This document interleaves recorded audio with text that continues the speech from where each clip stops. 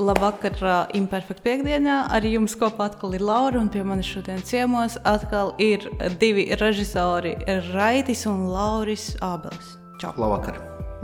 Vai labdien, kurš kur klausās. Vēl ir diena, kamēr ir gaiša, tikmēr diena. Bet pārsvarā mums klausās vakaros, tāpēc es ar visiem sveicinos vakar. Kādam varbūt jau vakars no rīta ir arī. Es ceru, ka nedaudziem, bet, ja kāds, tad labi. Mēs turpinām sarunas par kino.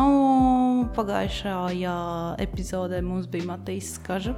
Runājām par ūdens garšu, un šodien mēs vairāk parunāsim par jūsu jauno filmu Nemierīgie prāti. Es gribēju teikt godvārds neprātīgie prāti, bet nav. Man kāds arī teica, ka esot neprātīgie prāti, un tas esot daudz labāks nosaukums nekā nemierīgie prāti. Es teicu jā, bet filma saucas Nemierīgie prāti. Godvārds nāca no neprātīgie prāti. Es filmu arī noskatījos, man ļoti patika, 7 reizes saku ļoti. Paldies par šo darbu. Kādas jums ir sajūtas un atsaucība no citiem cilvēkiem, kaut kāds atsauksmes? Tas, kas laikam jebkurai filmai ir svarīgi, ir, teiksim, tās pirmās kritikas, kādas ir, tādas lielākas. Tās, manuprāt, ir labas, pat ja tur arī pasaka kaut ko, kas nav glauda pa spalvai, bet tas pilnīgi ok. Mums jau tikai interesanti lasīt, bet tādā ziņā publikas atsaucība ir laba, tās publiskās tās recenzijas ir labas. Pirms tam arī mums jau filmā bija pirmizrāde starptautiskā īstenībā Tallinā pagājušajā rudenī jau. Un tad jau mēs izgājām vienam tam periodam cauri. Bet, protams, tā arī kā Dāvis Sīmons teica, par gads pirms kara ir tas vietējā sava publika ir tomēr tāda, laikam, vissvarīgākā. Un tad sagaidījām šito filmas dzimšanas dienu otro. Un tagad darām visu, ko varam, lai popularizētu to, ka mēs to filmu taisījām uz priekš lielā ekrāna un priekš lielās kino skaņas. Un lai tad cerams, ka cilvēki aizies to tā arī novērtēs tur, nevis gaidīs kaut kādu mājās uz datoru, jo tur, man liekas, jāstāsta cits kaut kāda seriāla, tāda sitcom vai kaut kas, kas nav taisīts. Mīlas viesulis jāskatās uz datoru. Jā, vai tas, kas nav taisīts lielajam ekrānam. Kas ir patīkami saņemt kaut kad vēl vakarā priekš atnāk ziņa no kāda sen no drauga, ar ko es sen neesmu sarakstījies, priekš atnāk ziņa. Visu cieņu vecīt, baigi labā filma. Tādas īziņas atnāk, un tas uzreiz, teiksim, tādu vakaru, ir vērts veidot kino. Šobrīd jau tā vairs nav mūsu filma. Tieši šobrīd mēs viņu esam atdevuši projām, un tagad jau viņa notiek starp skatītāju un ekrānu. Kamēr mums bija iespēja viņu montēt, veidot skaņu, tur būvēt pasaules un vēl kaut ko, tad tā bija mūsu. Un tagad mēs varam jau kaut kādā ziņā vērot. Tev ar filmu arī kaut kādas savas attiecības. Tu viņu nostījies, bija tas vakars, tavā dzīvē paliek kaut kāda tā situācija, kur mēs jau esam vairs. Jā. Mums nesen uzdeva jautājumu, vai mēs izbaudam šo te filmas, nosauksim viņu palaišanas tautiņās to procesu. Mums ar brāli katram atšķīrās atbildes, bet varbūt tas vienotais, ka tas arī svarīgi, tāpat kā ar mūzikas albumu, ka nevar vienkārši tā, ja kāds izdod vienkārši neturpināt to, jo tā jau daļa vēl ir no tā koncepta, kā mēs viņu pasniedzam, vai mēs kā mēs viņu, tā kā, kas Latvijā ir populārākais sporta veids, kamniņu trasa, kur ļoti svarīgi, kad iegrūž pareizi. Kā mēs vismaz vēl varam iegrūst viņu tā, kādā virzienā, kā mums liekas. Tas process varbūt vēl iet, tāpēc mēs esam šeit.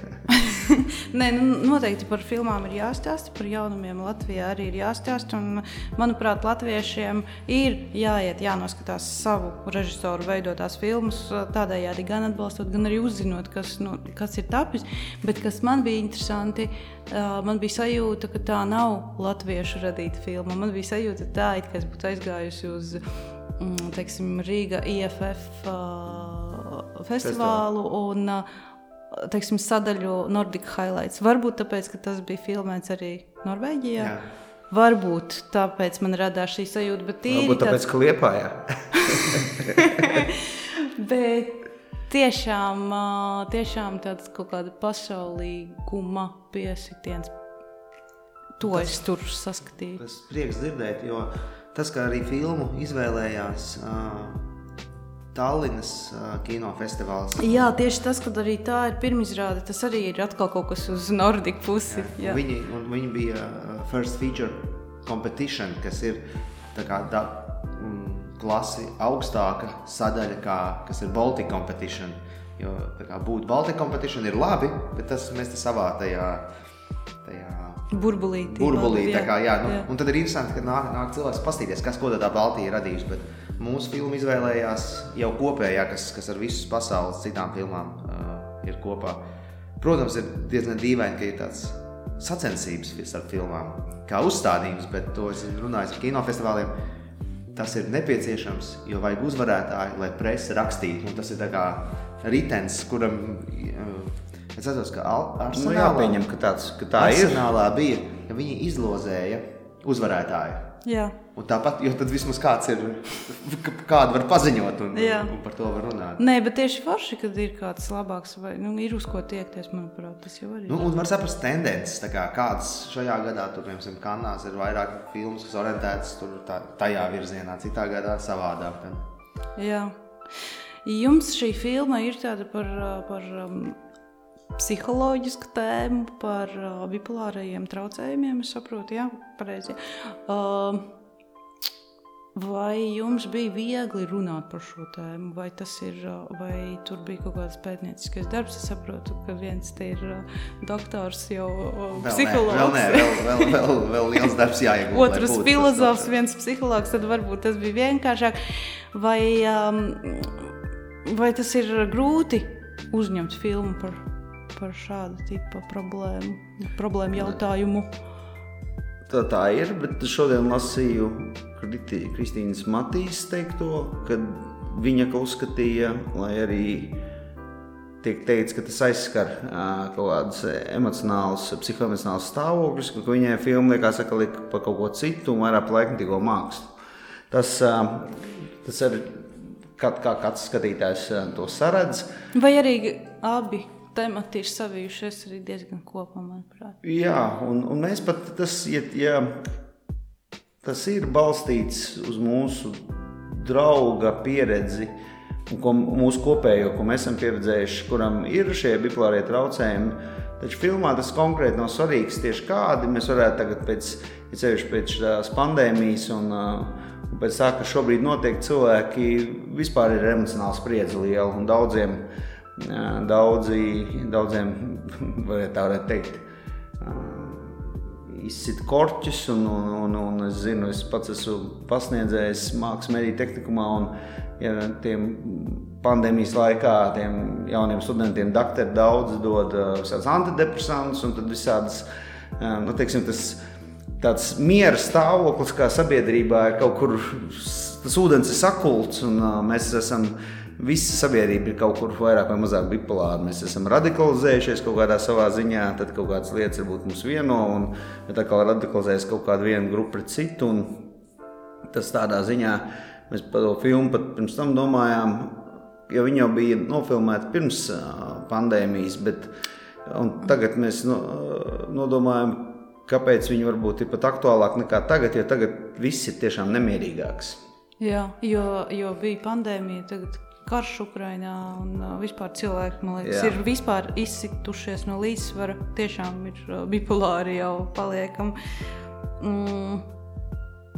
Bet tā ir arī kaut kāda tāda, tā kā, tu teici, drauga pieredze.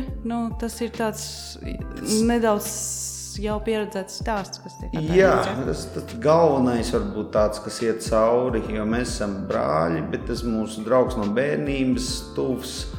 Un daudz arī kaut kāda cita cilvēks ir pieredzējis. Mēs to visu salikām kopā, respektīvi visi tie notikumi kopumā ir balstīti uz notikumiem, kas notikuši dzīvē. Un mēs kā mākslinieki viņus tad salikām varbūt tā dramaturģiski kopā, jo lai skatītājiem nav tāds moments, kad varbūt galvenie varoņi, es tādu filmu redzēju, kur rādīja būtībā visu kā nomizo kartupeļus un uzstāja šniceli, un tā ir tāda slavena feministu filma, man liekas, Arnheim, kā viņa saucās. Ļoti gara, es tajā filmu slēgā 2 reizi iemigu, bet es arī sajūtu to ideju, to mājasaimnieču dzīves tādu bezjēdzību, ko tā režisora gribēja parādīt.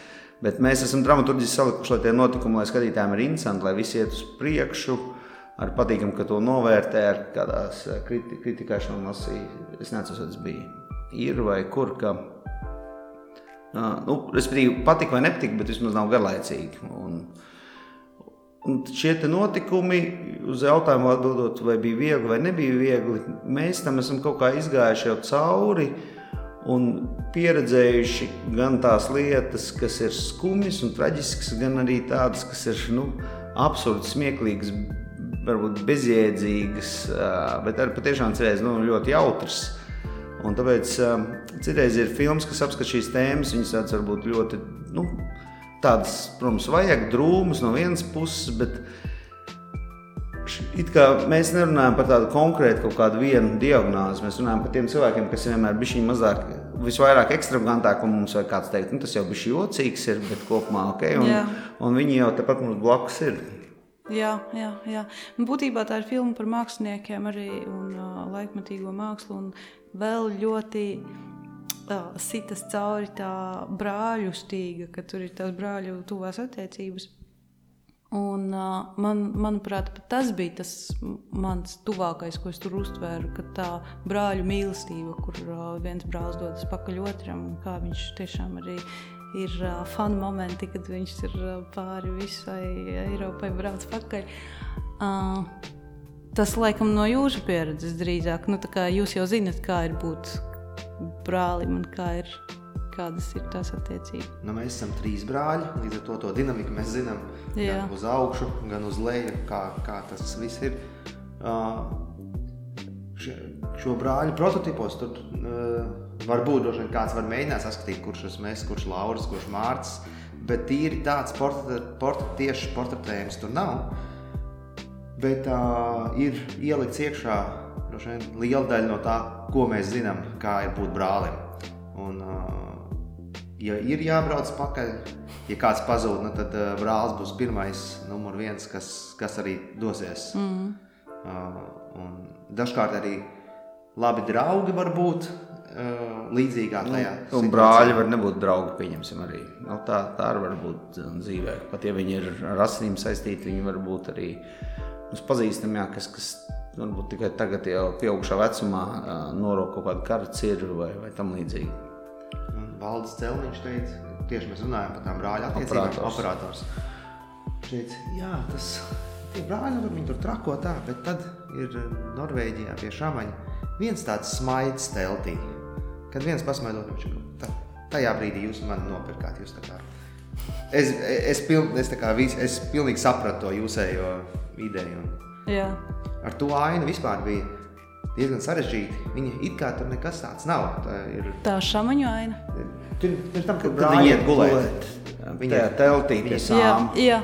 Mēs viņu filmējam vakarā un nekas nestrādā.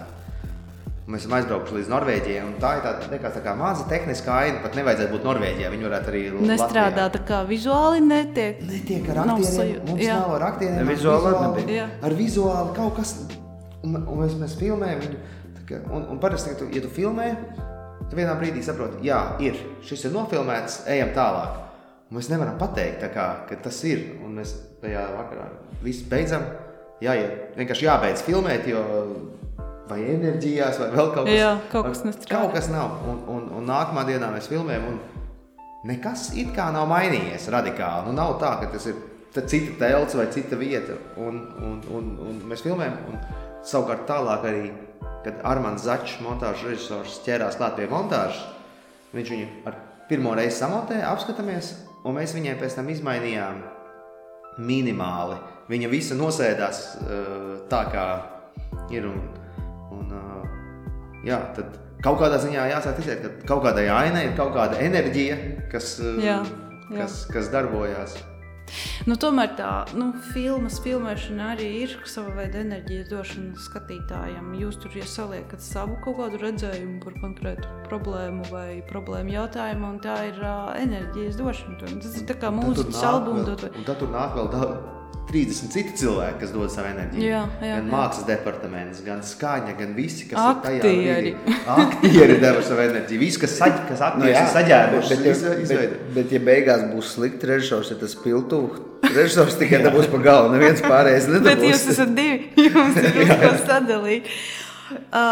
Var sakot, arī tas ir kaut kāds fenomens, kā varbūt 3 brāļi un visi 3 strādāt kopā kinematogrāfijā.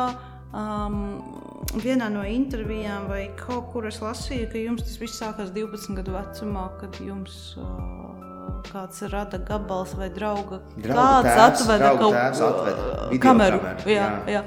Un tad jūs vienkārši no 12 gadu vecuma, ne jau jūs visi esat... Nē, brālis sāka... Man bija 12, Laurim tad sanāk bija 15. Es viņiem iedevu kaseti, jo soundtracks filmai tika ierakstīts dzīvē ar magnetofonu turot blakus. Jo nebija nekādas montāžas iespējas, tur viss bija tāds titri skanēja maģītī Nine Inch Nails, sazīmēti titri. Tāds art house. Jā, ar bateriju izgaismo. Un viens draugs, kuram jau bija balss lūzums noticis, viņš tā kā tad ir aiz kadra un runā. Un tā jūs pamazām šādi kaut kā rotaļājāt, jo tieši nonāk kāds pie sajūtas, ka jums tas ir jādara, tas ir tas, kas jums dzīvē patīk? Jā, bet tas notika kaut kā ļoti organiski, jo es jau teicu, ka mēs kā skeitojām un pēc tam snovojām, tagad joprojām to daram. Un tā visa tā kultūra iztaisa kā triku uz tramplīnu vai kaut kur ielā, tad viņa jāiemūžina, viņa jānofotografē vai viņa jānofilmē. Un tad jau parādījās jau tur, nebija jau tās kameras daudziem, bet kādam pirmsim bija, vai mums tur Devinārs bija mans kameru. Un tad jau vēlāk... Mums draugs Boļa, kurš vienmēr brauca visos pasākumos, visās lietās, viņam vienmēr bija kamera, un mēs kaut ko filmējām. Nemitīgi, tā kā kamera. Un tad bija tāda pasākuma, kad visi, kas snovoja, tajā laikā tā bija tā ļoti cieši komūna tagad. Te ir kaut kāda 2000 sākums. Jā, kaut kāds. 3., 4., 5. Un tad bija tāda pasākuma, kur visi sagāja kopā un skatījās, ko kāds ir tādas filmiņas, kas sataisījuši. Valmierā bija Baltie bērzi, tāda apvienība, tad bija, mums bija apvienība, bija AG apvienība, kāds tad kaut ko montēja, kaut ko tādu nebija tā kā šobrīd ir Apple datoru. Ar telefonu safilmē. Ar telefonu safilmē. Un tad mēs taisījām tādu snowboard raidījumu televīzijā. Extreme LV. Jūs to taisījāt? Jā. Tas bija fenomenāli, tāpēc, ka varēja tajā laikā televīzijā rādīt, ko vien grib. Neviens necenzēja. Neskaņojām mūziku, neko, mēs likām visu mūziku, kas mums patīk. Parādījās sponsors. Tajā laikā nebija vēl bita, bija Toxic karte tāda. Un viņi sāka prasīt kaut kādu scenāriju, kaut kādu cenzūru. Kas tas ir? Jā, tas ir kaut kāda nekaunība. Kāpēc tā? Mēs taču varam likt, mēs likām iekšā, piemēram, ēdienu raidījumu, tādu absurdu, kad bija kur kaut kāda absolūta blenders, ieliek iekšā doktordesu, bieti, maizi, sablenderē, uzliek virsū, un tad lūk recepti. Ko īstenībā tagad kaut kāds tie lielie amerikāņi, tie pavāri taisa šitāds, tāds absurdos modus.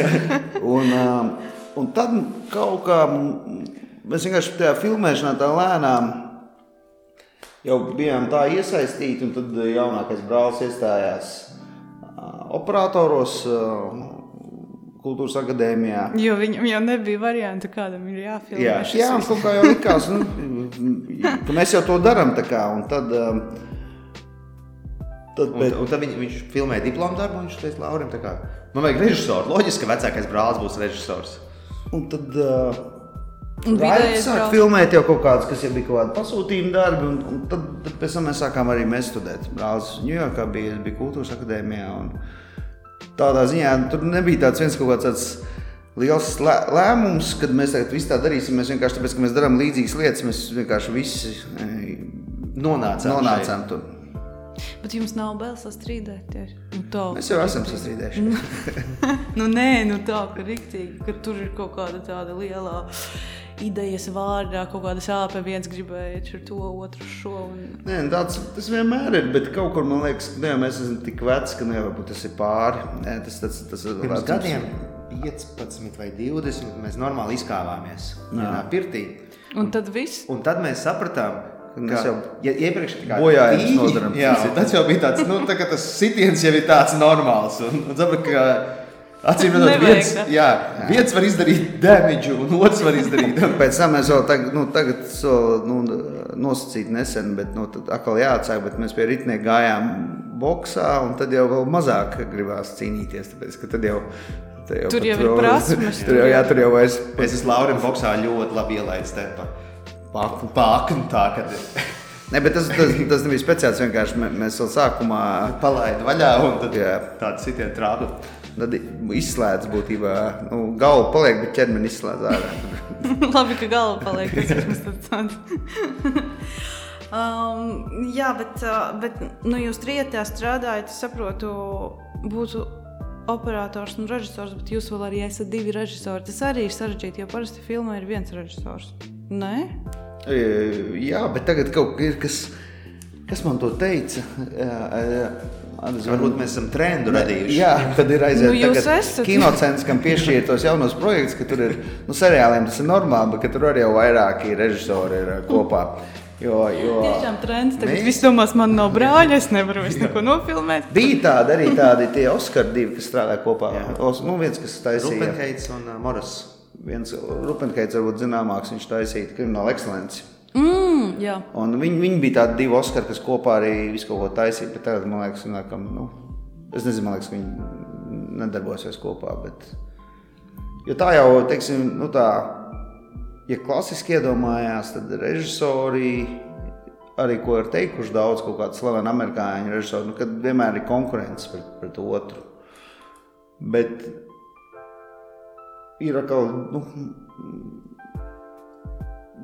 man liekas, tas tā vienkāršots skats, kad var jau arī ļoti daudz saprasties un vienkārši paņemt cits no citu. Un ir tādi, Werners Herzogs strādā kopā, piemēram, ar Linču, kur Linč viņam producē to vienu filmu, kad satiekās tādi lieli meistari un nevis viņi strīdās, bet viņi vienojās. Bet tas jau ir tāds, kļūt par bigger person, tā kā augt un izprast, kāpēc otrs ir teicis tā, un šīs visas lietas, kas ir arī trendā šobrīd. Manuprāt, tas bija kultūra devā, kad jums jautāja arī par to, kā ir laukums, ir režisors, kā var laukumu sadalīt divi režisori, kā jūs tieši to sadalāt. Un tad jūs atbildējāt, ka jums bija arī divas kameras, ne? Mums bija divas kameras nevienīgajiem. Un tas arī bija svarīgi, un mums ļoti paveicās. Mums no snowboard līdz Kristaps Zenis bija otrais operators, ar kuru mēs arī varam saprasties tāpat kā ar Mārts, savu brāli, no pusvārda. Tāpēc, ka mēs esam pavadījuši jau laiku kopā pirms kino, un mēs laukumā ļoti labi, viņš zina, ko mēs varam, mēs zinām, ko viņš var, un tad mēs dažbrīd tiešām dalījāmies, ka ir viena komanda, otra komanda, plus vēl dažreiz mēs darām tā, ka, ja ir uz vienu kameru koncentrējamies, tad viens iet pie monitora un skatās to gala rezultātu, un viens sēž pie maksimāli tuvu aktieriem, un klausās to reālo dialogu, kas notiek. Jo vienam režisoram var būt grūti tīri laika ziņā būt kaut kur attālināt pie tā monitora, un tā kā, kā mēs filmās tā klišējas, kad redzam tādu megafonu paziņot vai atkal apstādināt, iet visu to gabalu, iet klāt pie aktieriem un kaut ko viņiem izskaidrot. No tā kresliņa, kur viņam rakstīts. Jā, no tā kresliņa. Un tā īsa filma, bet mūsu filma nebija tāds variants. Mums bija jābūt tā kā šeit tagad klātesoši, jo tas nebija tā, ka tagad aktieris paspērs 3 soļus, apstāsies perfektā vienā vietā, tur kaut kas notiks. Kas ir cits veids, kā taisa kino. Mums bija tāds, lai skatītājiem liekas, ka viņš tur klātienē ir. Un līdz ar to tam visam jānotiek ir, visas vidas ir īstas, tur viss notiek pīstam, viss tā kā vilciens brauc, mēs nevaram viņu apstādināt katru reizi, kad mums kaut kas ātri jāatrisina. Mums ir arī, ja mums dažreiz atšķirās viedokļi par to, kurā virzienā vajadzētu iet, un tur mēs diskutējam tā, bet mēs skaidri zinām, kad ir slikti. Tā kā jūs to abi reizē kopā redzat? Jā, tur mums tā kā nav, ja mēs zinām, ka ir slikti, tad tas neies tālāk, un tad mēs risinām kādu problēmu. Tā kā, un daudz jau lietas ir, ka Mārcis tā teica, ka mamma mūs veda uz vienām izstādēm. Mēs esam kopējas lietas piedzīvojuši, mēs atšķiramies. Uz kino to pašu visi skatījās un nenotika tā, ka kāds pasaka, man šās filma patika un kāds teikt, man absolūti nepatika. Tā kā pat, Vienīgais, kad gāja pirmais King Kongs parādījās 90. gados, mūs tēca aizveda. Un Mārcim bija tik ļoti bail, ka viņam teica, tas ir maz pērtiķītis, tas vienkārši maz pērtiķītis. King Kongs. Jā, bet lai viņš nesaprastu to mērogu, ka tur tā bija tā krāsainā, ka tie trīs puisīšiem ir tāds aizgājis. Viņam saprot, kad viens to sāks brēkt. Viņš jau pats arī grib redzēt King Kongs 90. gados. Kāda vēl ir šodien? Bet jums vecāki arī ir tādi radošas dvēseles, vai kāpēc jūs visi tik radoši piepaši esat? Viņi vienmēr mūs atbalstījuši tajā jomā. Tētis pēc profesijas ir, teiksim, inženieris, bet mamma ir arhitekte, interjera dizainere. Tomēr tur arī ir radošas. Jā, un mēs vienkārši lezno.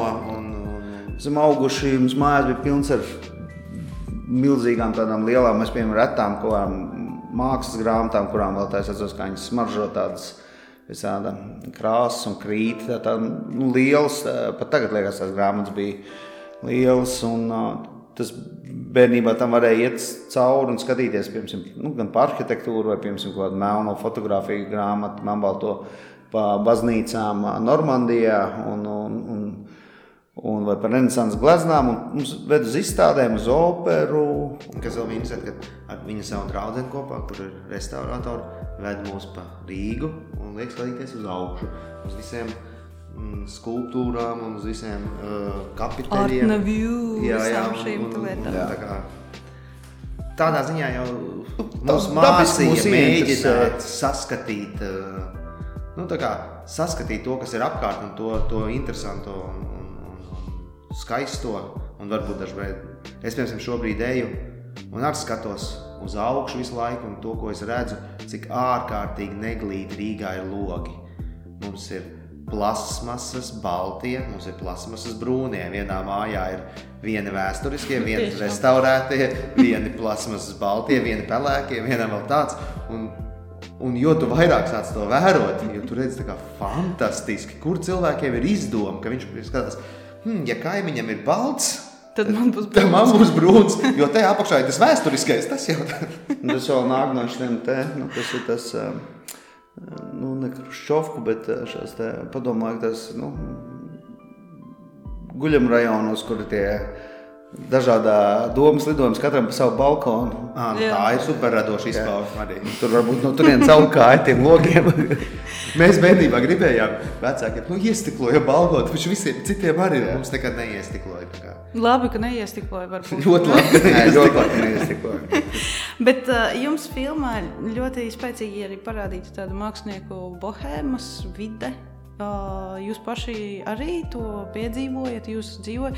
Kāda ir mūsdienu režisoru ikdiena? Jums arī ir tāda bohemian lifestyle, kaut kādi ballītes, reivi, kas vēl tur varētu būt? Netika traki tā kā filmā, jo tur jau mēs visu tā kā griezām, lai ir tāds, ar savā ziņā, lai viss ir realistisks, bet tādu stilizāciju. Bet mēs esam, mums ir divas grupas arī, ko mēs esam spējuši gan savādākos pasākumos, kas ir tādas... Metāls vairāk kaut kāds. Tāds eksperimentālais, jā, un mēs jau daudz ko esam piedzīvojuši, un daudzas lietas mēs no tā kā likām tajā filmā iekšā. Varbūt tur vienkārši viss izstāsta tā kā, ka tas viss ir vairāk, tāpēc, ka mēs to tā speciāli, vēl tā kā... saliekam to pasākumu ar šito kopā, bet stāsts ar zivi kur... Tā nav baigā bohēma. Kur tiek nokost zivs arī. Kur bija zivs nokost? Kad viņš gan izvēl noslīkst, un tad viņi tur pie fontēna. Jā. Viņam tā kā ir jāla zivs, un viņš piedāvā uzkost uz šņabīti, viņš uzkož, un viņam paliek diezgan slikti. Jā. Tad daudz tie stāsti, viņiem jau ir tā kā saknes realitātei, kad mūsu Vai, piemēram, bāraina, viņi bija paņēma būtībā, tas bārs vairs nav, Dāvim Staltam bija Hagenskalna komūna, kurš bija absolūti tāds ekstravaganto cilvēku. Vai tad nav vairs Hagenskalna? Nē, nav, beidzās. Ekstravaganto cilvēku, it sevišķi tieši uz beigām, pirms viņš slēdza, un mēs jau paspējām iemūžināt to, un tad es prasīju Dāvim, ir tas komūnas gars, protams, tur nebija tik tā traki katru dienu, bet tur bija ar sajaicināti komūnas apmeklētāji, kas atnāk, viņi visi tik salikt kopā, bet tādi notikumi tur ik pa laikam notika, ja, un tad mēs tajā filmā vienkārši, šis ir viens vakars, viens no tiem, nevis viens no tiem vakariem varbūt, kad ir 3 cilvēki, un vakars ļoti mierīgs, bet tieši tāds, kad ir kaut kāds dulāks, un cik es zinu, arī mūsu aktieri, viņi ir tādās pašās, Toms Auniņš ir kā mūziķis, un man liekas, ka es atceros, ka mēs esam kaut kur Valkā festivālā, kur viņi spēlē kaut kādā underground vietā visi kaili, tā puse H, puse V, un Mārcis Slācis noteikti nav sveša ļoti labi pazina to vidi. Jā, bet arī... Bet režisora ikdienā ir Microsoft Word un Microsoft Excel. Tā. Excels producentam, režisoram īsti nav. Un tad pa vidu kaut kāda reklāmas pauze YouTube video paskatīšana. Režisors vispār, kur iegūst idejas. Matīs Skaža stāstīja, ka viņš arī ejot pa ielu ierauga kaut kādas interesantas personāžas, tad viņam tur kaut kas saslēdzas galvā. Kur jums rodas kaut kādas idejas? Kā jūs viņas pierakstat blociņos kaut kādos, kā tas vispār notiek? Es notos telefonā. Nopietni? Jā. Tu ej pa ielu, tu ieraugi. Sarunas kaut kādas pārrakstus, tā kā man Krilovs mācīja. Nesen, bet pēc kādu laiciņu bija kolosāla saruna, bet es viņu knapi varēju paspēt, tur vajadzēja pēc audio ierakstīt. Bija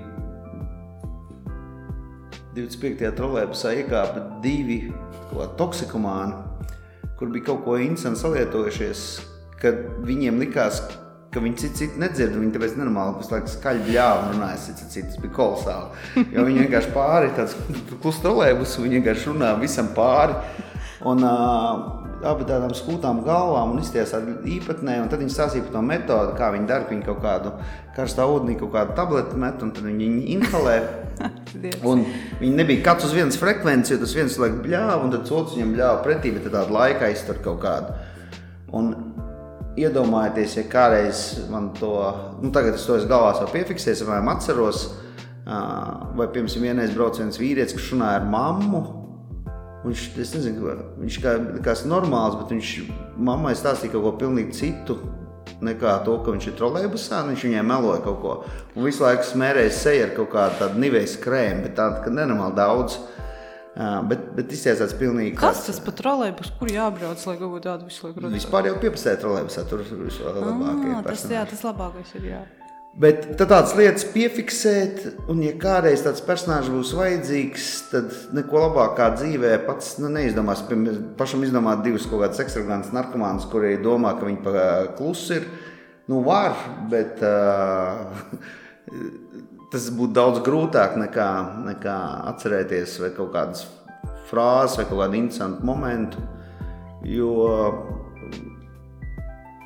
ir kaut kāda, piemēram, ideja, kas varbūt nāk no citurienes, no sapņiem, no kādas cita darba, mākslas darba, vai pārdomām par to, šis bija labs, bet es gribētu pamēģināt paiet tur tālāk citā virzienā. Tas tur viennozīmīgi ir, bet tādas mazās tehniskās lietas, kas tas ir tādi instrumenti režisora vai scenārista, tie man liekas, kas ir mums apkārt visur. Bet vienīgā lieta, ko es esmu secinājis, ka ir jāpieraksta idejas, un tad var redzēt, vai viņām ir kaut kāda jēga. Jo tu pats pēc kāda laika uz viņu atskaties? Un arī rakstot, jau pašu to mēģinot noformulēt, noartikulējot, saprot, ka šeit nekā nav. Jo dažbrīd liekas, par šo varētu uzņemt filmu. Un tādas idejas bieži vien ienāk prātā. Un tad, kad sāc pierakstīt, vai par šo var uzņemt filmu, un kas tur īsti būs, un kas tur notiks,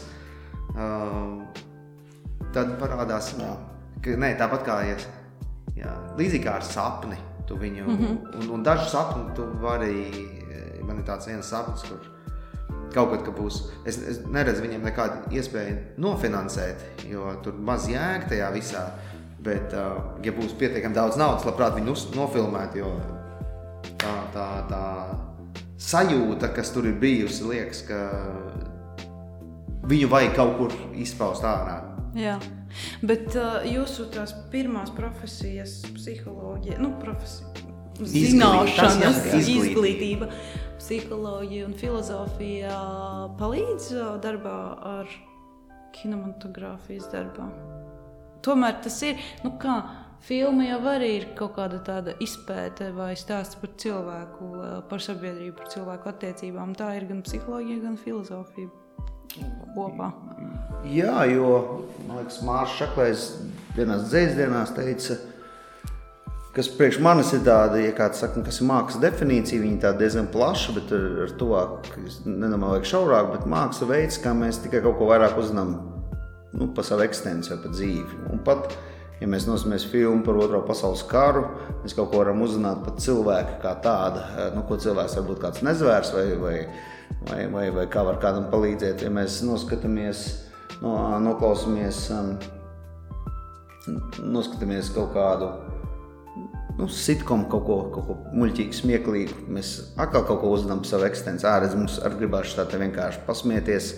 Es tā vienkārši saku. Bet varbūt tas uzzināt nenozīmē tīri informatīvi uzzināt. Tas ir. Jā, tas nav tā kā... Kaut ko pieredzēt un kaut ko... Bet tas ir, ka uzzināt, tas nav vienkārši, es nesaņemu tā kā uzzināt ziņās, izlasīt kaut ko. Pieredze un ja mēs kaut kāda no tās izglītības, man liekas, ir laba, filozofos laba humanitāra izglītība, kas iedod kopēju kaut kādu izpratni, kur tad tā cilvēka doma, kā mums teica, peldās cauri laikiem un kas ir līdzīgi un kas nav. Un tāpat kā brālis, viņš jau pastāsta mums tā kā to esenci, mums nav jānoklausās viss, tas varbūt garlaicīgākais, bet kaut kādas, teiksim, tās būtiskās un interesantās lietas no psiholoģijas, kā cilvēks ir uztaisīts un kā viņš domā. Es domāju, ceļš psihologi noteikti palīdz ļoti daudz.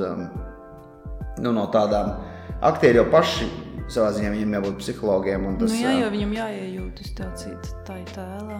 Un vai viņi var nolasīt citu un tos signālus mazos un teiksim, nevis būt dusmīgam, bļaujot, būt dusmīgam varbūt, kad noraustās vaiks vai kad ir saruna, tad sakusto rokas un noslēdzās no otra un viss tās mazās tādas nianses, kas ir ķermeņa valoda un tā. Tieši nemierīgo prātu dēļ es arī aizgāju studēt maģistratūrā. Un tagad jau nonāca doktorantūra. Un tagad, kad nemierīgie prāti pabeigti, tad es nonācu doktorantūrā. Tā kā nemierīgie prāti arī man ir izveduši noteiktā ceļojumā. Jā. Bet Ņujorkā tu studēji... Kino, bet psiholoģiju studēji Latvijā. Latvijas universitātē. Un pēc doktorantūras tu būsi guru. Pēc doktorantūras... Nākamā filma būs par komēdiju, par dārzniecību, un viņš iestāsies bioloģijas fakultātē šeit. Un ies bakalaurā, jo tur maģistros tad diezai pieņems. Mācīsies par šūnu Salaspilī. Bet varbūt tad izdomājiet kaut ko tādu... loģiskāku, kur tā filmas ideja, kur brālim doties dzīvē tālāk, lai tas nav galīgi kaut kas tāds ārpus. Nē, dārzniecību vienmēr vajadzētu studēt. Jā, tā tomēr ir kaut kāda pamats. Jā, ja viss būtu slikti, tad tas vienīgie cilvēki, kas varētu izdzīvot, būtu mednieki, kaut ko zina, makšanieki un dārznieki. Jā, un kāda ir jūsu kaut kādā recepte, lai nonāktu līdz tam gala rezultātam. Pārsvarā visiem parasti ir, par šito varētu filmu uzņemt. Tā kā tu saki, vai varētu grāmatu sarakstīt, vai varētu, nezinu, to varētu šo, bet reti, kurš nonāk līdz tam gala rezultātam. Kas ir jūsu tāds, kas jūs virz uz priekšu, kā jūs paši sevi virzat uz priekšu? Kas jūs motivē un kā jūs nonākat līdz šim te rezultātam, kad tu vari atnākt uz kino, iesaisties krēslā un skatīties, lūk, ir bildes stāsts. Es atbildēšu. Es esmu šo mācījies un pieņēmis no tāda Džeka Meinards, James Keenan, kas ir grupai Tool un Perfect Circle dziedātājs, un viņš arī par šo pašu kādā intervijā atbildēja un likās, tas ir jāpaņem. Viņa recepte, un arī man šķiet, ka mana ir ļoti līdzīga.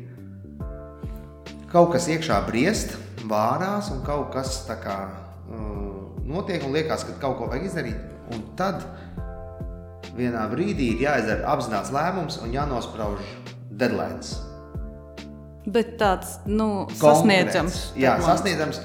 Nākamā, vai nezinu, šī gada marts vai kas tad būs Jāņi. Līdz Jāņiem jāuzrakst ir jāpabeidz scenārijs. Un tikai tad, kad ir deadlines, tikai tad kaut kas sāk notikt. Ar manu personību un kādam cilvēkam, es zinu, ka ir tāda tipa cilvēka, kam dabiski darbi veicās. Kas kursu darbu raksta tā kā vajadzētu. Vai pēdējā naktī. Jā, un pēdējā naktī vai pēdējās 2 nedēļās no apjoma, bet kas ir tāpat pēdējā naktis? Jau pirmajā kursā sāks jau rakstīt kursa darbu lēnā garā. Tad viņš nav tādu cilvēku vienkārši nav. Man liekas, ka tāda nav laikam īsti. Un deadlines ir vienīgais, kas liekas varbūt tās skarbi, tas nozīmē, ka pašam tādu pātagu sev jāliek. Bet ir tādi cilvēki, kā piemēram es, kas var pateikt deadline Jāņi, un tad pienāk Jāņi, un tad pārliek uz augustu, jo nesanāca kaut kas tur bija visādi citādi darbi. Un tad ir pašsodīšanās. Kā tas izpaužas? Par to es labāk skaļi nerunāju. Jāņos jāielic nātrēs par to, ka nav izdarīts. Un Laurī, tev kādas idejas?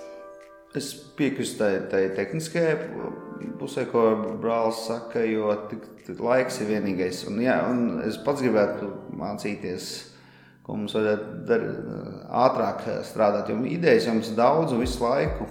Un noteikti katram tā ir, bet viņas ir arī vienkārši kaut kur, viņas ir visu laiku kaut kā jāmaļ. Un varbūt tad tā ideja pienāk kaut kāda īstais laiks, un es zinu, ka tā ir arī lasīt citiem režisoriem, ka ik pa laikam kādu filmu, viņi saka, to vispār tas man bija projekts pirms 20 gadiem, vai par to es biju domājis jau tad, un tur varbūt jāsaka ideja, kam es piekrītu, ko man jaunākais brālis saka, uz ko mēs bišķiņ tā kā virzamies, kaut kas jau mums bija tādā līdzīgi, ka tad jau tev vairāk šeit projekti gatavi.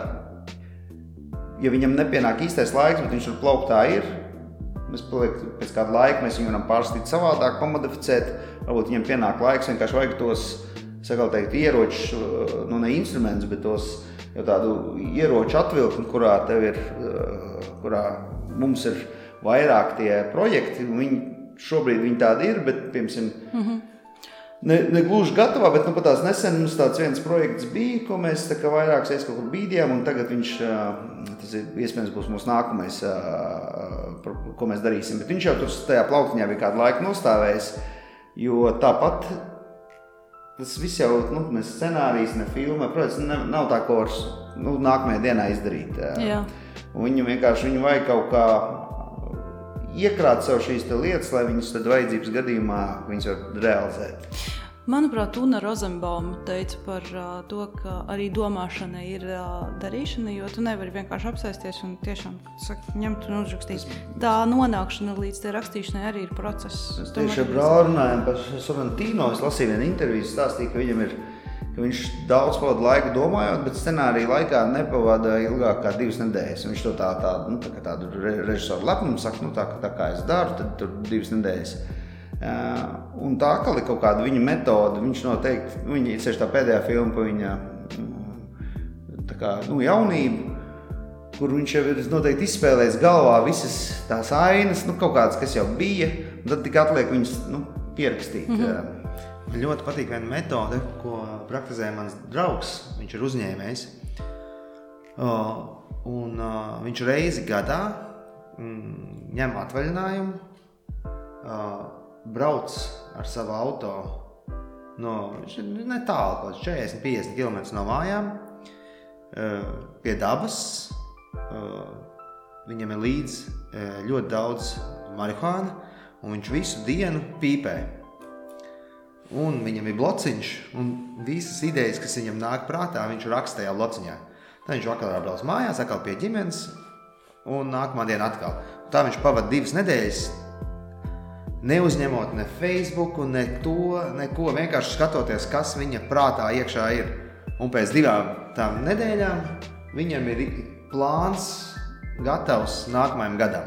Ko viņš darīs, ko viņš attīstīs, kādā veidā viņš izbūvēs visas savas infrastruktūras un jaunos projektus, vai tās būs sēnes un biosēnes, vai tas būs ekodārzi, vai tas būs vēl kaut kas. Būvniecība. Vai tā ir būvniecība, jo viņš ļoti daudz dažādās jomās darbojās. Un tāda iešana sevī dziļumā, tieši savā domāšanā, man liekas, tas ir kaut kas arī ar šo pātmēm, ar šo nemierīgo prāta garu, kas mums apkārt. Cik daudz tad mēs sēžam ikdienā pie galda, paši ar sevi un tiešām domājam. Man, piemēram, doktorantūrā liek nedaudz to vienkārši piespiež 2 vai 3 stundas koncentrēties uz to, jo, ja tu nekoncentrējies, nekas nesanāks. Un lasot zinātnisko rakstu, tev ir jābūt tajā rakstā, tu nevari klīst apkārt. Nesen klausījos pie Joe Rogana, tajā viņa podkāstā bija aizmirst vārdu cilvēkam, ka viņi tieši par šo runāja, viņi runāja par seno cilvēku, par tādu, varbūt klišē, ka mēs iedomājamies, ka senais cilvēks, lai izdzīvot, tad rāvās no rīta līdz vakaram. Bet viņam bija ļoti daudz tāds brīvais laiks, ko viņš pavadīja ar sevi. Un mums, lai arī mums komforts ir, un mēs varam nopirkt ēdienu veikalā, bet mums šis laiks galīgi nav. Kur viņi runāja tieši par kādu jogas elpošanu un tādām praksēm, kā tie cilvēki tur nonāca, ka tas ir no tā, kad ir laiks iedziļināties sevi un sākt sevi kaut kādā veidā pētīt, nevis no rīta skatīties Instagramā, kā citi cilvēki dzīvo un uzņemt ziņas, kas notiek kaut kur pāri pasaules malai, uzreiz vienkārši no rīta, kamēr vēl mēs esam pamodušies. Un tad pa dienu esam rāvienā, man var piezvanīt pilnīgi kāds no kaut kurienes un pateikt, tagad steidzīgi brauc tur vai tagad izdara to vai atsūta e-pastu. Vai atbildi uz e-pastu. Vai atbildi, un ko tu neatbildi. Un to pašu var izdarīt pēc 6:00 vakarā. Un tad vēl mēs kaut kā, mums vajag tā kā, liekas, prātu vajag atpūtināt, un tad bieži vien ir kaut kāda vīna glāze, kas būtībā savā ziņā no alkohols ir depresants pēc kā viela. Un ja viņi nelieto tad, kad svin dzīvi, bet ja grib aizmirsties, tad viņš paliek, tad viņš tā arī strādā kā depresants. Viņš neatrisinās neko. Un tad mēs esam tajā vāveres ritenī un, kā saka, pēc informācijas apjoma, kā mūsu vecā mamma, viņi nodzīvoja pie 1 dienu, mēs šobrīd sanāk 2 dienas nodzīvot. Jo vienkārši tur bija pat bērnībā, es atceros, kad ja sarunāja kaut kur satikties, tad tur satikās. Nevis tā draustīšanās, kaut tagad mēs nācām ciemos pie tevis podcastu. Oi, Klau, es baigi kavējos, es tur būšu bišķi vēlāk. Es varu paziņot, it kā tas pieklājīgi, tad kaut ko citu pateikt un visu laiku tiek uzņemta kaut kādā, šī te informācija, kas mums ir galvā jāpārstrādā. Mums nav laika viņu kontemplēt, mēs vienkārši uzņemam, un tad mēs paliekam tādi, tā kā mūsu filmā varoņi nemierīgi, mums kaut kur vajag izlādēties. Jo mēs jau paši vairs īsti nezinām, kura informācija ir tā mūsu informācija un ko mēs esam izlasījuši un paņēmuši, ka tā ir mūsu informācija. Būtībā viss jau ir tas, ko mēs esam daudz vairāk vēl dzīvojam ar to ārējo informāciju, kas ir Facebookā, kas ir tāds pa vienu ausu iekšā, pa otru ārā. tāda virspusējā. Jā. Es vispār nonācu līdz secinājumam, ka mēs visi viens otram esam kļuvuši par tādiem reklāmas stabiem, ka mēs viens otram kaut ko visu laiku tā kā pārdodam. Nu, tā kā ceļojumu, pārdodam labāku dzīvi, kā es izskatos, kā es ģērbjos, ko es ēdu, kā es sportoju. Un tā kā viens otram visu laiku. Un, ja salīdzināju ar kaut kādiem 90. gadiem, nu, mums bija reklāmas televīzijā par ko? Par Colgate, Ariel un tu būsi mans vergs. Bet viņas bija 5 tikai, un viss, un tas bija mūsu prātos. Tagad tas ir tāds nenormāls apjoms, ko mēs viens tas arī viennozīmīgi. Viņš ir gan tajā, kas ir mūsdienu trešā acis telefons, tur viņi ir gan uz ielām, un es runāju ar man pasniedzējis Kultūras akadēmijā režisors Gats Šmits. Viņš teica, kaut ko mēs tā runājām, nu tā savā starpā, ka Rīga nav īsti kinematogrāfiska. Un kad ir jāmeklē, kur viņi ir kinematogrāfiski, jo mums ir, teiksim, viņi varbūt ir plakanāk, un tajā acu līmenī visu laiku ir ar visu šīs te izkārtnes, nu, piemēram, kaut kāda čakielas vai kā. Un... Plus vēl es šeit gribu pieminēt arī ne tikai logi, mums ir ārkārtīgi kakafoniski. Arī Durvis. Mūsu reklāmas ir ārkārtīgi kakafoniski. Kāds tās... Es nezinu, varbūt... Polijā agrāk bija trakāk. Jā, bet tagad Polija sakārtojusies. Mums, nezinu, tāda... Katrs grib tiešām tā kā izcīsies. Ja viss šeit ir tādas padlēkās noņas, es ielikšu sarkanu, es ielikšu zaļu, ja visiem kaut kāda tāda tipa burti, tad man atšķirsies. Jā. Nevis iekļauties apkārtējā vidē, vai tā kā Austrijā, nu, kad ir kalntajos ciematiņos, kāds var aizdiecināt tur kaut kāds piemērs to māju, kādu viņš grib, tur ir jaunās mājas vai kādas, bet ir kopumā, mēs izmantojam šādas 3-4 stoņus, mēs izmantojam šādus te materiālus, un mēs netaisam nekādu 3-stūrainu piramīdu vai kaut kādu rozā ciplinietīšu māju vai kaut tam līdzīgu, kādas var Jūrmalā redzēt, vai kad ir tās sataisīts kaut kādas, kur ir tā kā, vai kaut kādas, nezinu, pīlis vai kaut ko tam līdzīgu. Un viss uzdevums, lai tas viss iekļaujas apkārtējā vidē, un mums nesit par tām acīm, bet... Jā, mums tāds neons zaļš ar rozā iet uz urā, visi jā, un teiksim, ir kaut kur... Es pat nezinu, vai pirms bērniem patīk tās infantīlās krāsas, kad es biju filmēšana pāris skolās, un pirms ir šeit tādā elektros zaļā nokrāsots viss gaitenis, tur iespīt saule. Man liekas, ka tas ir kaut kāds no bērns un aizlas Vegasā, ka tas uzlikt var tāds zaļas saules brilles un staigāt tajā šīzīgajā pasaulē. Šizofrēnija, jā, varbūt, ja viņi būtu vienkārši tādi smuki, nezinu, gaiši zila vai gaiši pelēki ar kaut kādiem tādiem toņiem, tas būtu daudz nomierinošāk, jo tas krāsas pats ir reizes, psihopātisks tāds. Nu, bet ja var izcelties, tad beidzot kaut kā ir jāizceļas mūsu... Jā, mēs esam ļoti labi tajās balkonos, logu dizainos un vēl mēs esam kamaniņas sportā ļoti labi arī. Jūs esat tajos... Nē, bet vispār kā latvieši, teiksim. Nē, hokejs, kāds kamaniņas? Tur, man liekas, tur neiet tik spīdoši. Tur viduvējs. Latvija un hokejs mūždien, tas taču ir vienīgais sporta veids, par ko visi fano. Jā, mēs pa kamaniņām. Es par Eirovīziju. Kā ir mainījies kino pēdējā, 10 gadē vai pēdējo 5 gadu laikā? Nu kā mūsdienās mainās cilvēka izpratne par dzīvi. Ir viss sociālo tīklu bums, ko mēs tikko visu izrunājām, informācijas daudzums tā tālāk. Kino arī mainās? Stāsti. Uzņemšanas ātrums, stāsta izstāstīšanas ātrums. Mainās viennozīmīgi, un mēs jau pats, kāds klausītājs var aizdomāties, kad, kā mēs sakām, šitā ir tāda 70. gada filma, šitā ir 80. gada, tagad jau mēs varam runāt jau par 2000. Un pēc kaut kāda laika runās, tas jau tāds kaut kāds 2020. Pieņemsim. Lielās depresijas laiks. Pēc kaut kāda laika atskatoties. Un mums jau citi, teiksim, tie atveidojumi jau varbūt sāk likties panaivāki, kāda bija kādreiz kaut kāda, tā mēs vairs neskatāmies. Tas jau bija tāds 80. gadu films, jā.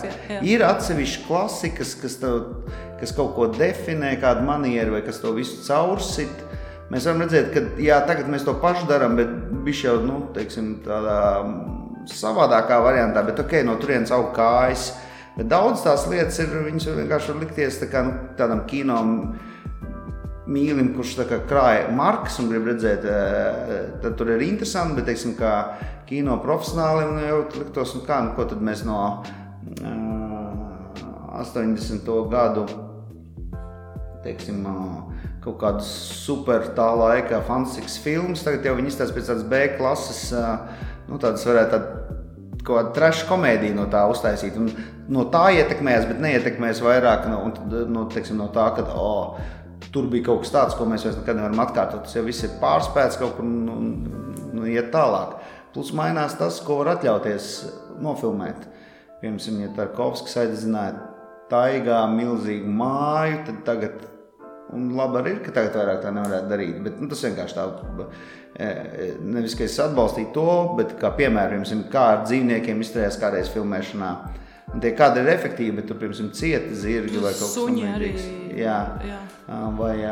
Vai teiksim, ko vispār cilvēki darīja, ko darīja kaskadieri, un kāpēc tas daudz lietas atkal tiešām tajā laikā izstījās realistiskāks, un, piemēram, masu skati kaut tām vecajām filmām bija īsti, un mūsdienās viņas atkal slikta lieta ģenerē ar datoru izmaksu dēļ, un tas izstāsta daudz plasmasīgāk un vājāk, bet atkal citas lietas tiem efektiem mēs varam radīt labāk, bet respektīvi mainās tas arī kā kino tiek pats taisīts, un kino ir mūsu spogulis, viņš nekad nevar būt tāds un arī nevajag, kāds viņš bija kādreiz.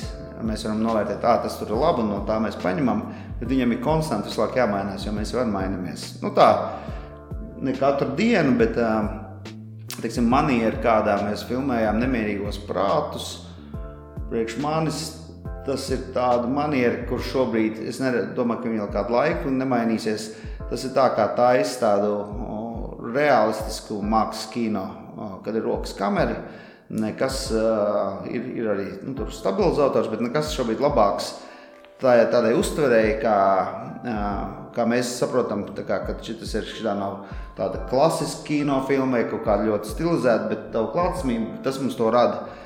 Taču atceramies kaut vai no video, no filmām kaut kur kādreiz cilvēks skatījās, kad tas vilciens brauc un viņa kino, kad bija Melnvaldes kino, ka viņam likās, ka viņam uzbrauks virsū.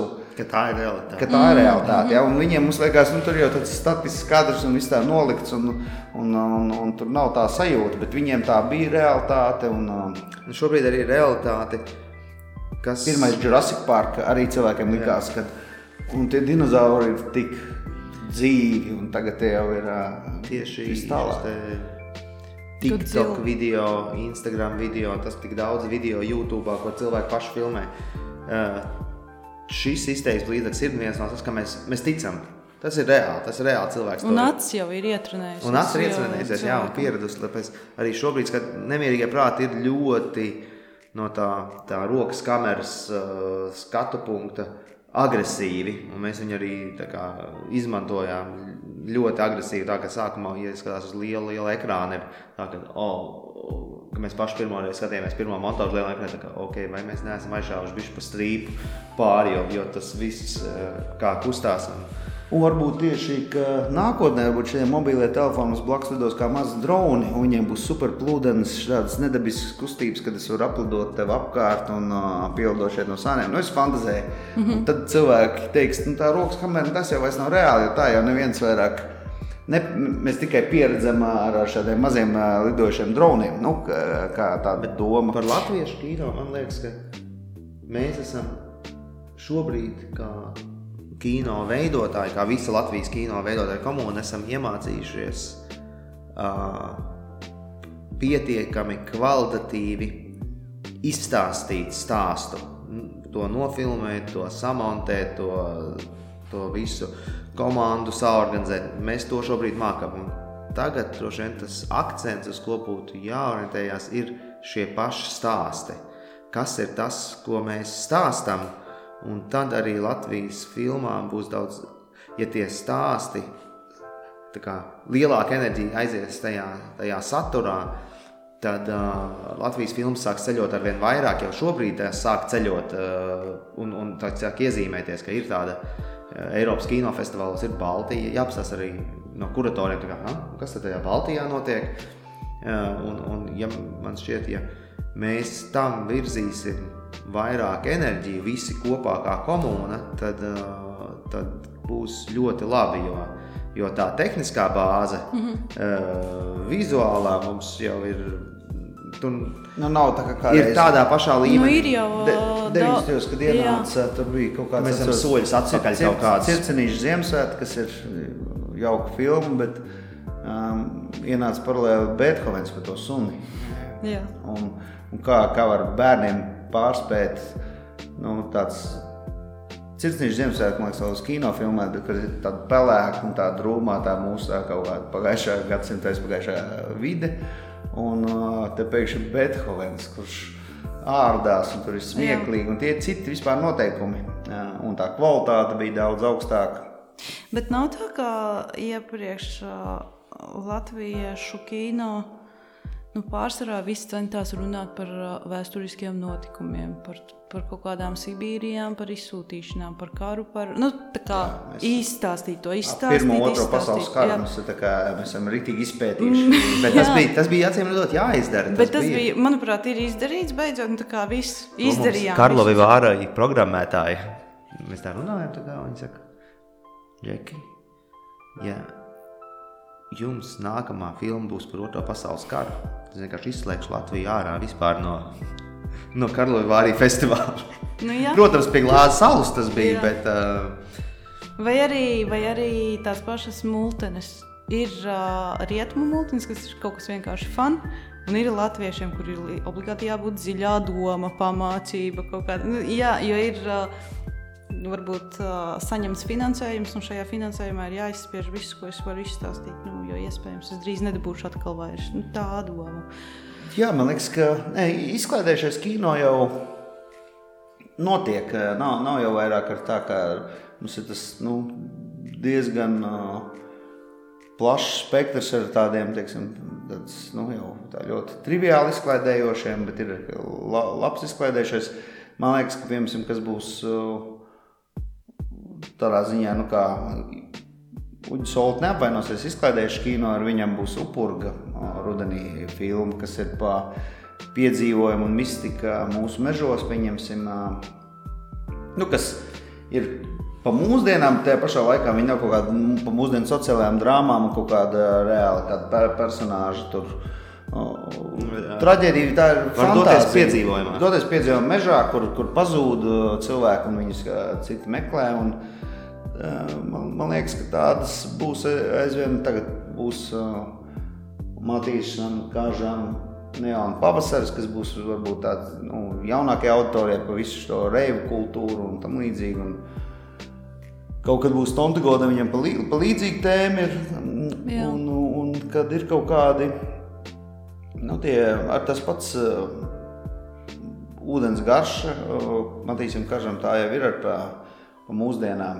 Par sociālām tēmām arī aiziet tieši Jā, tā ka nav tikai tas, un man personīgi arī, kur mēs varbūt iesim nākamo projektu, bet vispār man liekas ļoti interesants, neapskatīts laiks, kas bija kādreiz bērnībā, ko skatījums Vēla kalpus vai pa visu to periodu, kur mēs ignorējam, kad šeit staigāja tādām ceparēm ar pāvas palvām un cirta galvas citam nost, un visādi bija cēla Rundāls pilis, jo, vismaz pa baltu ciltīm, to mēs esam kaut ko uztaisījuši, bet namēji gredzens, bet tas vispār periods arī ļoti interesants, bet tur taču ir vesels tas tālākais viss posms, un kaut kā mēs tikai, bet tā laikam, kā brālis saka, mums vajadzēja to tautas sāpi par tām izsūtīšanām un karu izdzīvot, bet, jau man pašam beigās ir, tu jau ir, kā kino, tur ir izpētīts. Dāvis Sīmens ir uztaisījis tādu eposu, tagad ar gads pirms kara. Jā, man kā tas viss sākās. Jā. Mums jābeidz jau drīz saruna. Bet ko es gribēju pajautāt? Es visu laiku gribēju pajautāt, kā ir, piemēram, jūs sākāt filmu pirms Covid pandēmijas. Jā, vēl. 19. gadā. 19. gadā, 20. 21. 22. Jūs tagad viņu redzat uz kino ekrāniem. Jums nav pašiem tas pa grūtu, ka tas laiks ir, 4 gadi, tas ir kaut kāds, tur ir jau kāds ir attiecībās bijis un izšķīries un jaunās. Bet, paldies Dievam, visi ir dzīvi no filmēšanas grupas. Nu, ne, vienkārši atskatoties, jums nav tāds kaut kas, varējām varbūt darīt citādāk, vai arī, es nezinu, vai jau jūs atskatāties un jau esat kaut ko aizmirsuši, kad pareizi mēs taču šādi te filmējām. Vēl nē. Mēs pat vēl pēc Tallinas pirmizrādes nedaudz pārmontējām filmai divas ainas.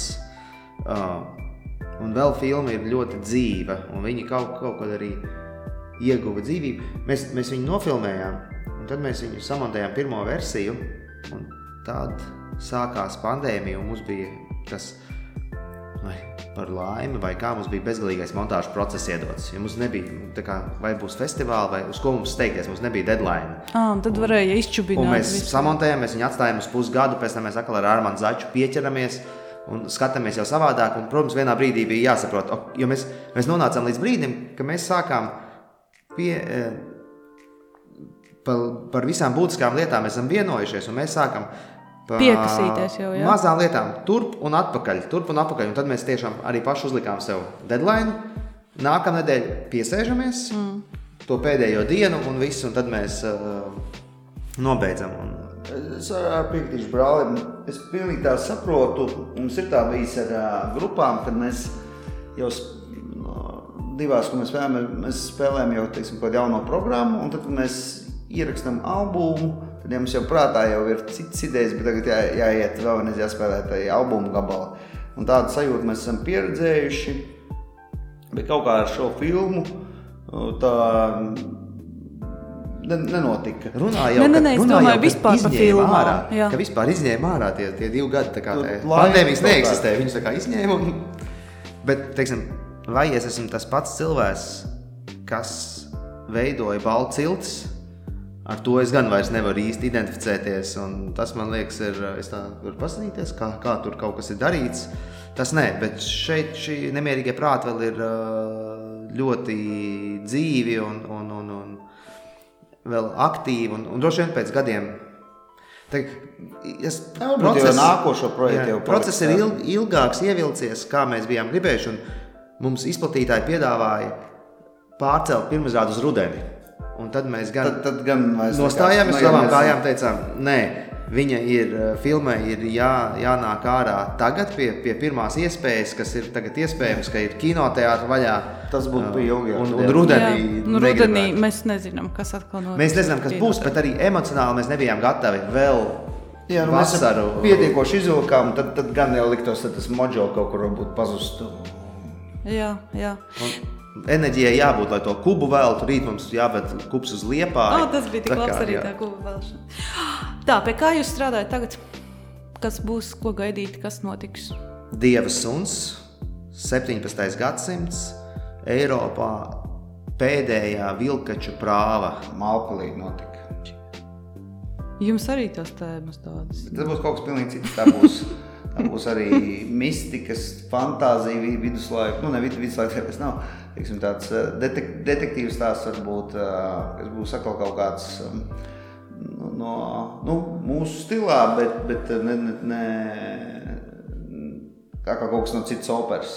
Holivudas vilkači nāk no Centrāla Eiropas tradīcijas, no Šveices, no viņu leģendām, tā kā senākie datējumi par tieši to animistisko to cilvēka transformāciju par vilku. Savukārt Livonijas vilkači, kas ir šī reģiona, ir pavisam atsevišķs atzars šajā vilkaču pētniecībā, kur vilkacis ir kaut kas no kādas senas reliģijas, no kaut kādiem šamanistiskiem uzskatiem, ka vilkatis ir cilvēks vai tēls, kas var ieiet pats sevī, nonākt pazemē, līdzīgi kā indiāņi tur izcīnīt cīņu par visu cilti, par visu dzimtu, atgriezties atpakaļ virzemē, un viņš ir kā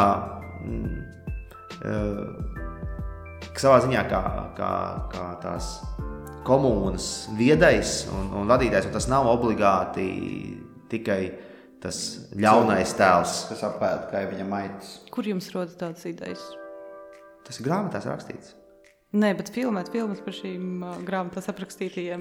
Šis ir ļoti interesanti. Ar šo scenāriju pēc balta ciltīm pie Laura nāca scenārists Ivo Briedis. Mēs jau bijām pa Vilkačiem, jo mēs jau bijām filmējuši vienu īsfilmu. Mēs pēc Ralfa Kokinga grāmatas. Laura diplomdarbs ir Kurzemes Vilkaču nostāsti. Bet tur taču ir arī baigie kaut kāda tā kā ne kostīma, tam jābūt arī tādam mums balts vizuāli. Bija daudz kostīmu. Jā. Šeit mums būs miks starp animāciju un filmu, un ja tā ideja, ja tiesas prāva ir filmēta, tad stāsti savukārt visi, nevis mēs šobrīd to strādājam. Jā, tad stāsti, vai tie ir meli, vai tās ir pasakas, vai tas ir bailes, vai tas ir tiešām patiesība, tiek stāstīts caur citā veidā, un tad skatītājiem pašiem ir jāsāk domāt, un savukārt mums kā kino veidotājiem ir ļoti, mēs varam būt gan pazemē, un mēs varam būt virzemē, un mēs varam būt brīvāki. Kāda barona gultā un vēl kaut kur tieši šajā vizuālajā izpausmē. Tad mēs paši esam diezgan priecīgi par to ceļojumu, kurā mums jādodās. Es jūtu, ka tur atkal būs vizuāli kaut kāds interesants baudījums. Tā būs. Tā tad visi klausītāji. Pirmkārt jādodas skatīties vēl filmu. Kamēr ir uz lieliem ekrāniem. Bet kamēr mēs tur īsti nevaram pateikt, cik ilgi viņi būs, jo to neviens nevar zināt. Skatītājs, jo ja skatītājs nenāk, tad viņi noņem no lieliem ekrāniem, bet mēs, kā mēs esam teikuši, filmu patiks vai nepatiks, to skatītājs pateiks, bet skaņa ir laba, jo mēs viņu taisījām labā studijā mēnesi Prāgā, un viņi taisīja priekš kino tā, lai viņa ierezonē kārtīgi. Vēl viens jautājums man radās, kamēr mēs neesam aizgājuši projām. Jums ir filmēšana notika Norvēģijā, Skaņarakur Prāgā. Kā jums ir visām tām finansēm? Kāds vispār notiek? Tas ir viegli dabūjams, grūti dabūjams? Tas ir kaut kāds... Nav viegli dabūjams, bet kaut kā... Tā Prāga bija liels... Tas nebija tāds plāns galīgi, bet viņi mums tā kā sakrita... ar mistiskos kaut kādos veidos, ka mēs iepazināmies ar pareiziem cilvēkiem. Bet jūs iepazīst? Latvijā šeit. Viņi atnāca pēc mums mūsu koncertu, un tad mēs parunājām. Un arī Norvēģijā, mēs pirms tam bijām, pirms filmas jau ar savu kameru kaut kādas ainas jau Liepājā nofilmējuši, un tad mēs atbraucām ar brāļiem un mākslinieci izpētbraucienā uz Norvēģiju. Un Norvēģija jau ir super dārga, un tur bija paredzēts, ka mums būs kaut kāda, varbūt viņi varētu būt kopražot ar mums kaut ko, bet viņiem tas mūsu budžets super ir neinteresants, tāpēc, ka ja viņiem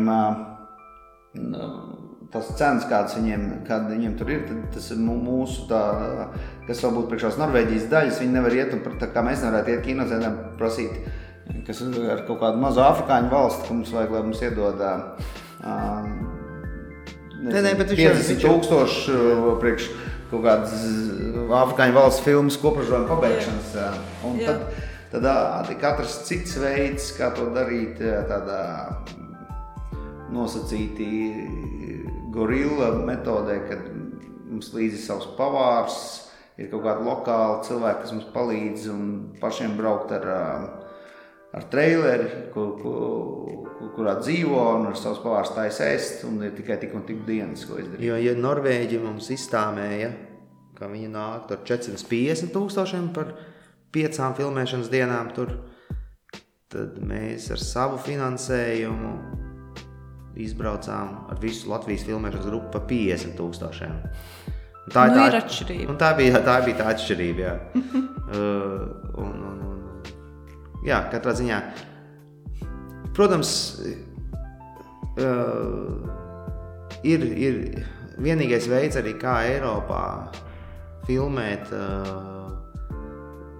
filmas ar lielāku budžetu ir šis co-productions, jo viena valsts, praktiski nav neviena valsts, kas viena pati var nosubsidēt liela mēroga filmas, un arī, ja mēs pastamies beigās filmām titrus, Kas iet jā, tad mēs redzam, ka ir minūtēm, 4 finansējuma avoti, 5 finansējuma avoti, un arī Latvija arvien vairāk iesaistās šajos lielajos tīklos iekšā, kad strādā kopā. Jau mums ir laba sadarbība ar lietuviešiem, ar igauņiem, tad kaut kas nāk ar somiem, un pamazām jau ir arī Latvijai jāiekļūst tajā kino vidē, kas ir kā tad nopietnākam spēlētājiem. Un iepriekš padomju Savienības laikā tas bija pilnīgi cits kino tīkls, un šobrīd... Bet arī bija kopražojumi. Bija kopražojumi, piemēram, tām sadraudzības valstīm varēja būt ar Federatīvo Vāciju, vai varēja būt ar... Čehoslovākiju. Jā, var... Tā kā mēs arī par jauno filmu domājam, labprāt strādāsim kopā ar to Somu studiju, skaņas ziņā. Čehu, jā. Un varbūt jums jāfilmē kaut kur Zimbabvē, tur būs lētāk. Ja būs labs stāsts, ko mēs varēsim iestāstīt, pārliecināt, ka viņš jāfilmē, tad labprāt. Jā, paldies jums par sarunu, paldies, ka atnācāt. Paldies, ka uzaicinājāt. Un tad tiekamies ar visiem klausītājiem vēl joprojām kinoteātros. Baudīt šo mākslas darbu. Es to sauktu par mākslas darbu. Tas ir mākslas darbs. Tas ir, viņš tagad tur ir. Viņš ir izstādīts uz lielā ekrāna, kustīgs mākslas darbs. Jā, un varbūt uz atvadām izstāstiet kaut kādos 3-4 teikumos, par ko ir šī filma, jo es atcerējos, ka es par viņu nesmu tā īsti ieskicējis, jo cilvēks, kurš varbūt klausījās, būtībā nemaz nesaprata, par ko mēs tur runājām. Noskatieties traileri YouTube'ā Nemierīgie prāti ierakstot.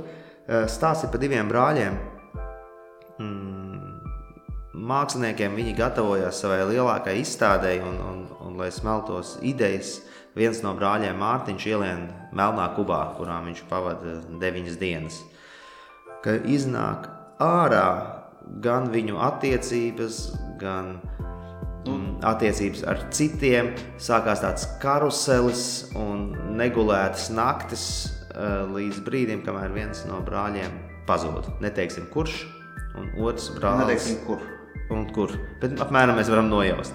Un tad sākās tāda, teiksim, road trip, road movie daļa, kur brālis dodas meklēt savu brāli, jo nekas jau cits neatliek, kā, ja brālis pazūd, tad viņš ir jāatrod.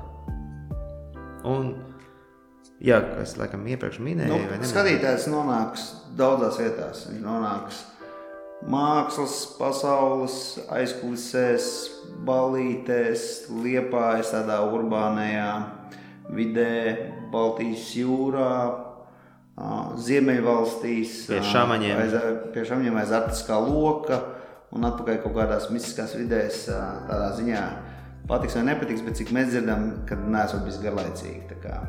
Jā, varbūt man liekas, tā nav tāda tāda dimensija patika, nepatika, nav tik svarīga, kā tas, ka tas būs ceļojums. Kaut kāds vizuāli, audiāli jaudīgs ceļojums, kurā piedalīties un nāciet skatieties Latvijas kino. Tā kā tas ir tas, ko mēs varam piedāvāt no Latvijas kino šobrīd. Nākamās filmas būs nākamās filmas. Bet... Jā, tiešām ļoti jauks mākslas darbs. Un Juris Žagars arī pat ir acīs var ieskatīties tūmā. Tā ir. Jurim Žagaram vienmēr vajag ieskatīties. Viņam ir liels tūplāns arī. Paldies jums. Paldies. Un tiekamies. Un pasveiciniet 3. brāli.